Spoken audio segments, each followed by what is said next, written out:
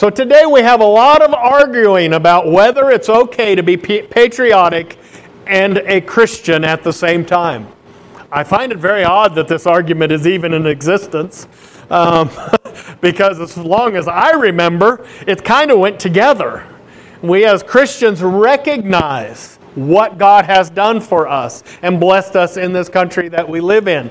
Yes, this is not our home. Yes, this is a temporary living place, a temporary abode that we are in right now. We have an eternal place in glory that we look for, but we are temporarily here, and we recognize that God has blessed us to live in the United States of America. I'd like you to go to Isaiah 61, please.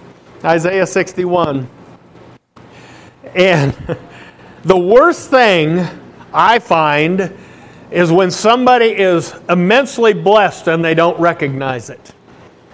I just find that to be revolting. I remember my wife's boss buying a Lexus for his daughter when she was 16 years old. Anybody here get a Lexus when they were 16? Did Lexus exist at that time? I don't know. Nobody just bought me a luxury fancy car when I was 16. I got a car and I paid for it. She was given this car and she went out and you know what? She was just happy and thrilled to have it. No, she thought the grill was the wrong color. She was very upset. She did not like the color of the grill. Very angry about that. See, this is the attitude and the mentality of people that are ungrateful about what they have. Folks, I am grateful every single day that I wake up in the United States of America. I am thankful to God that I was born here. Thank you, Lord, that I was not born in the Middle East. Thank you, God. I don't want to be born over there. Thank the Lord I was born here. Isaiah 61, are you there? It says, the Spirit of the Lord God is upon me, because the Lord has anointed me to preach good tidings unto the meek. He hath sent me to bind up the brokenhearted, to proclaim liberty to the captives, and the opening of the prison to them that are bound, to proclaim the acceptable year of the Lord, and the day of vengeance of our God, to comfort all that mourn, to appoint unto them that mourn in Zion, to give unto them beauty for ashes, the oil of joy for mourning, the garment of praise for the spirit of heaviness, that they might be called the trees of righteousness, the planting of the Lord, that he might be glorified. And they shall build the old wastes, and they shall raise up the former desolations. They shall repair the waste cities and the desolations of many generations. The stranger shall stand and feed your flocks, and the sons of the aliens shall be your plowmen and your vine dressers. And Lord, I just ask that you will give me something to speak to your people today from your heart. And I praise you in Jesus' name. Amen. Amen. Now, when you say, well, how does that passage apply to America? Well, look at it. Look at what it says.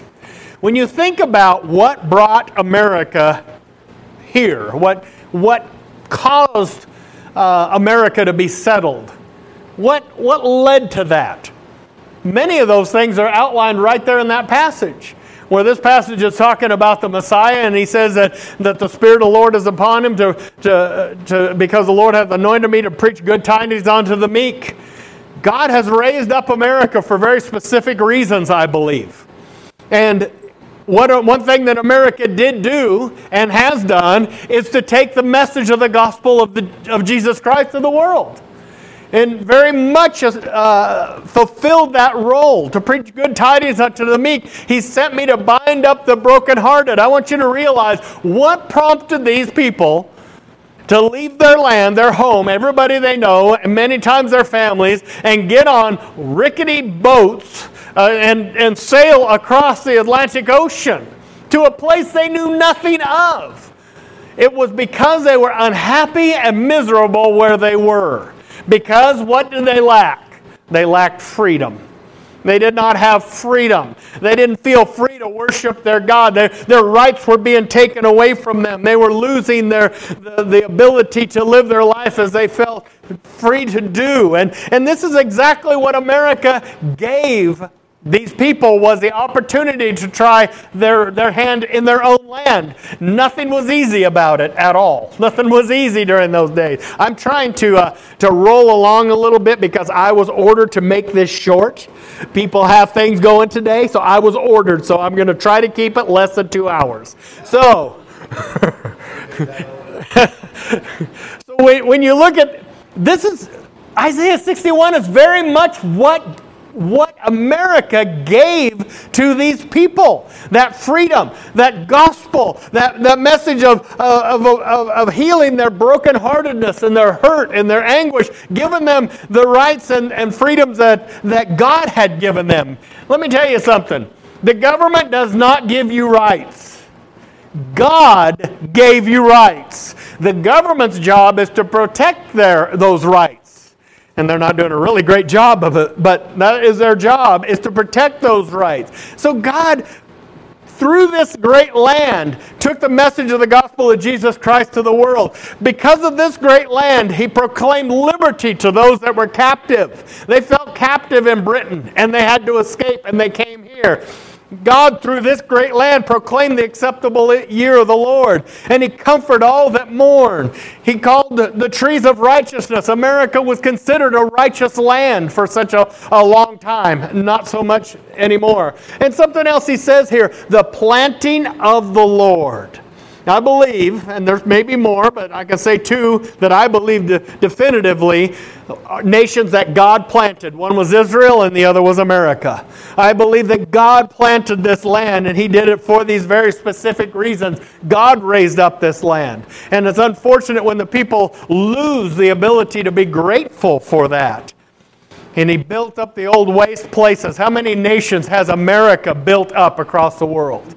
Because America's wealth and because of America's free market system, that prosperity spread throughout much of the world. Even nations that are communist today often are blessed financially in a sense because they've embraced a type or a modem of free market enterprise. America has fixed those waste places. This is why I believe that God ordained America. Number one, I believe that He put America here to protect Israel. I believe that, and I've done it before where I put a map up of the Middle East, and you look at all those nations, Iran and Iraq and Syria and Egypt and all of those, and then you see this little tiny speck in the middle, little dinky land about that big on the map. And you say, why are they fighting over that land? You've got all the other. Why do you have to have that little section of land? There's a reason. Because the devil hates God's people. And Israel is God's chosen people. His children that he designed. And you can disagree or agree with it. You can think he's right or wrong. It doesn't matter. I don't try to question him on that. One thing I do know, that God's people are Israel. We are God's people not because we become Israelites, but we are grafted in according to Scripture. And so in a sense we become Israelites. And we are part of that family because of that. God raised up the United States to protect Israel. Could you imagine 1948 Israel becomes a nation, and where would they be today if America hadn't have been here since that day? I believe that God ordained this land for that purpose. Another reason I believe that God ordained America is to send out missionaries. I think it's something to the tune of 80% of all missionaries worldwide come out of America. The gospel of Jesus Christ has gone to the world because the United States was here. And I believe that God raised this land up for that reason. And I believe that America is here because she is a haven to God's people. This is always a place where no matter where in the world they were being persecuted and they were being attacked, they could always come to America and get protection and get solace. This is a haven to them. And I believe that God raised up America because of His great mercy for mankind. Thank the Lord for the United States. Because even though we're here and we have our national borders, the influence of America, the worldwide, has been strong to take down dictators and to take down tyrants and oligarchs that were destroying and killing people en masse. They have stopped genocide. They have given so much to protect the people of the world right from this land. Another reason I believe that God raised up America, it was to protect and bring value to the women and children. Because before the United States, women and children did not have a lot of rights anywhere in the world. And America brought that value to women and that value to children. Children were considered basically slave labor through most of the world. But America brought us to this point where we value our children. We love our children.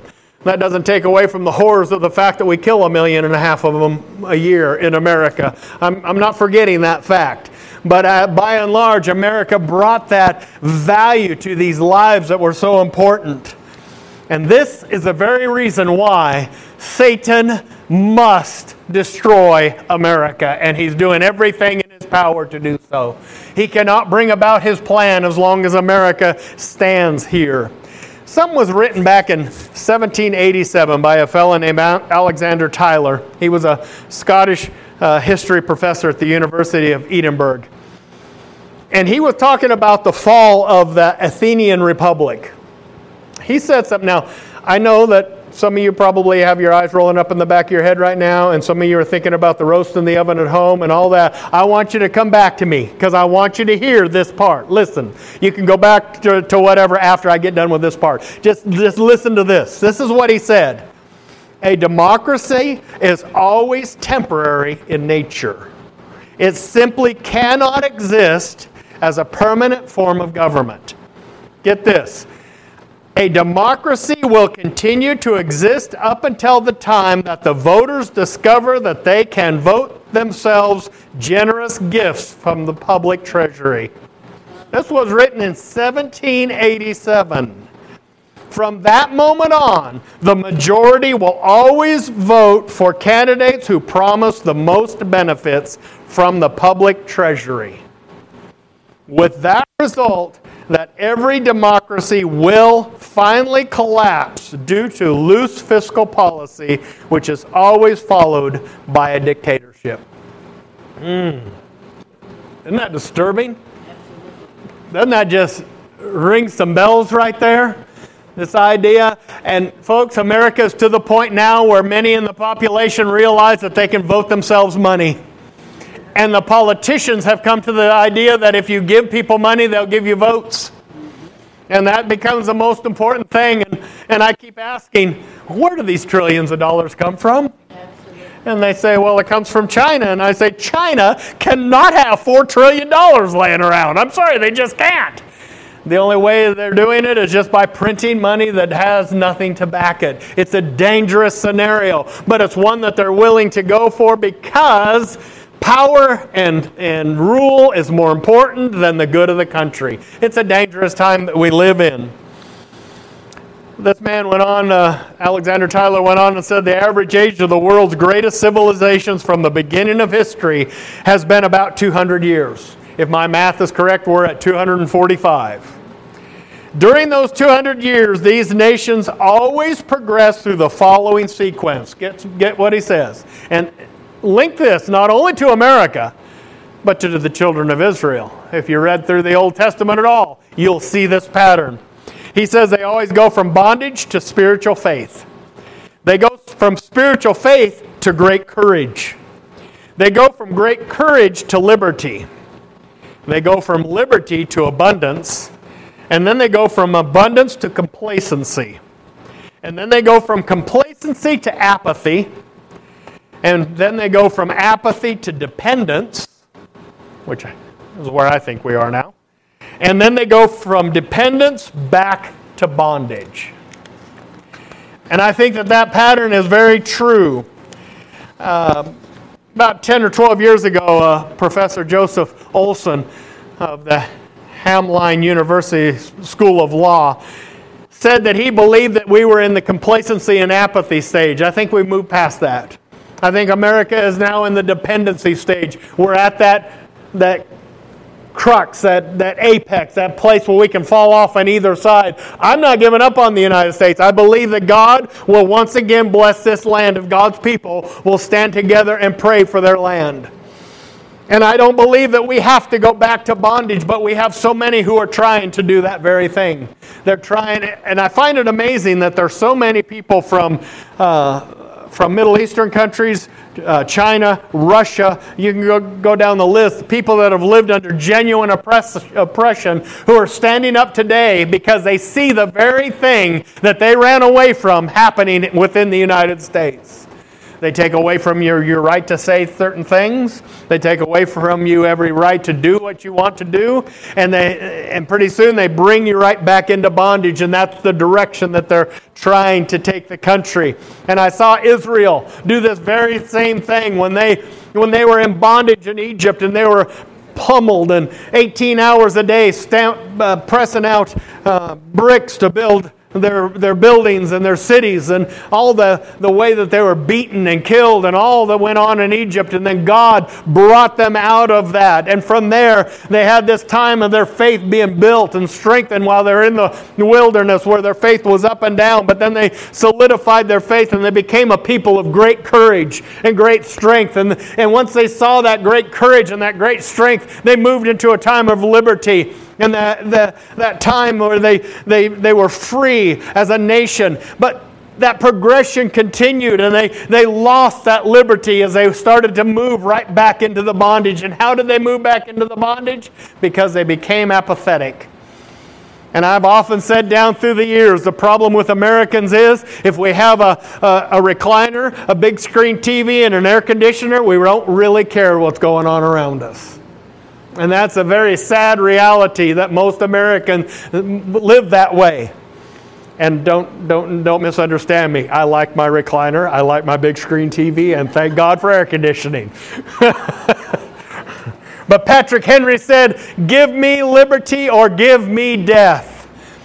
And we have so few who are willing to fight for that freedom anymore, who are willing to stand up and say, I will toe the line with my country, and we will fight for this freedom. We on this continent, according to Robert J. McCracken, he said, we on this continent should never forget that men first crossed the Atlantic not to find soil for their plows. They had that in Britain. They didn't need that. But to secure liberty for their souls. If we lose liberty in the United States, Ronald Reagan says you'll never find it anywhere else because America is the last great bastion of liberty. Benjamin Franklin said, where liberty dwells, there is my country. We've got to pray for our nation once again. Pray. Galatians 5 says, stand fast therefore in the liberty wherein Christ has made us free, and be not entangled again to the yoke of bondage. God did not design you to be in bondage. In fact, he goes on in verse 13 and says, for brethren, we have been called unto liberty. We have been called unto liberty. The devil binds, God sets free. Satan binds you up and holds you and imprisons you, and the Lord God Almighty, through the power of the Holy Spirit, sets you free. God designed us to be free. And if we lose this country, we will not have a place for freedom. Franklin Roosevelt said, in the truest sense, freedom cannot be bestowed. It must be achieved. And this is the problem. We have so many today who run around like these people that Mark Dice was talking to, and they have no clue what it is. And I find, what was it like in their home? My dad wasn't what I would consider a great patriot. He didn't fly flags, and 4th of July to him was a good time to go out and get drunk and all that. But he never disparaged our nation, and he always spoke up about our nation. He never put it down. I think my grandma would have put your teeth down your throat if you ever talked down America in her presence. She wouldn't put up with that. But unfortunately, we have a generation that in our schools, it's hard for me to believe that 40-some years ago, we stood there in school and put our hand over our heart and gave a pledge of allegiance. And now the very same schools are spending their time telling those children that this is the most evil land on earth. It's disgusting and it's sad. But we will pray for our nation once again, as we always do, and we do every week, and we will always do it every week. As long as I'm the pastor here, we will pray for this land, because God blessed us in this country. And I say this today not to discourage you, but to embolden you. This is a time when we stand up as Americans and we fight. And now, when a certain president said that, they said, oh, he was inciting violence. I'm not inciting violence, neither was he. We fight for our country. I'm not telling you to go get your AR and blow everybody away. I'm saying we stand as children of God, and we pray for this land, and we stand for the right things in this land, and we encourage the right things, and we vote, and we do what we need to do to save this land. Let's stand.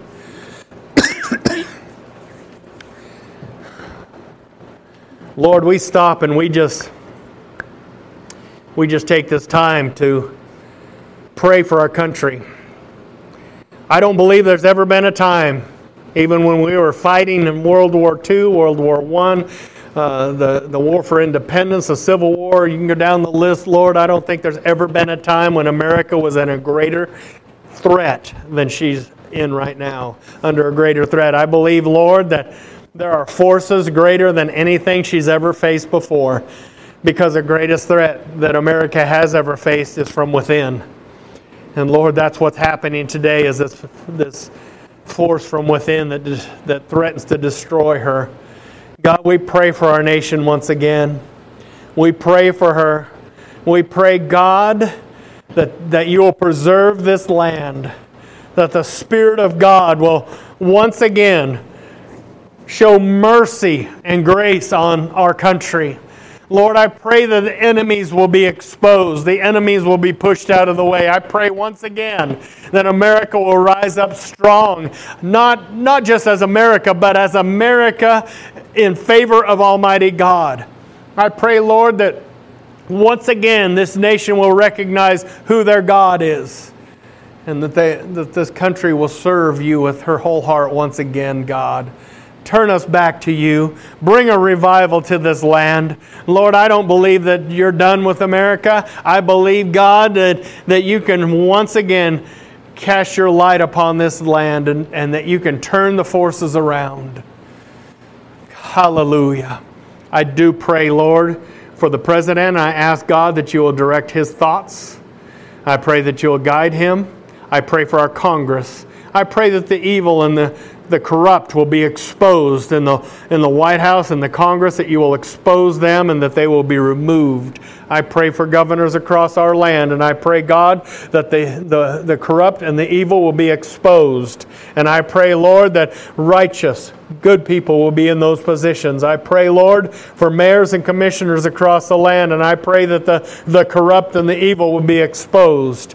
And Lord, I pray that they will be moved out of the way, and that good, righteous people will be in those positions. I pray, Lord, that you will raise up the right people at the right time to protect this country. And Lord, I just thank you and praise you in Jesus' name. Amen. Amen. Hallelujah.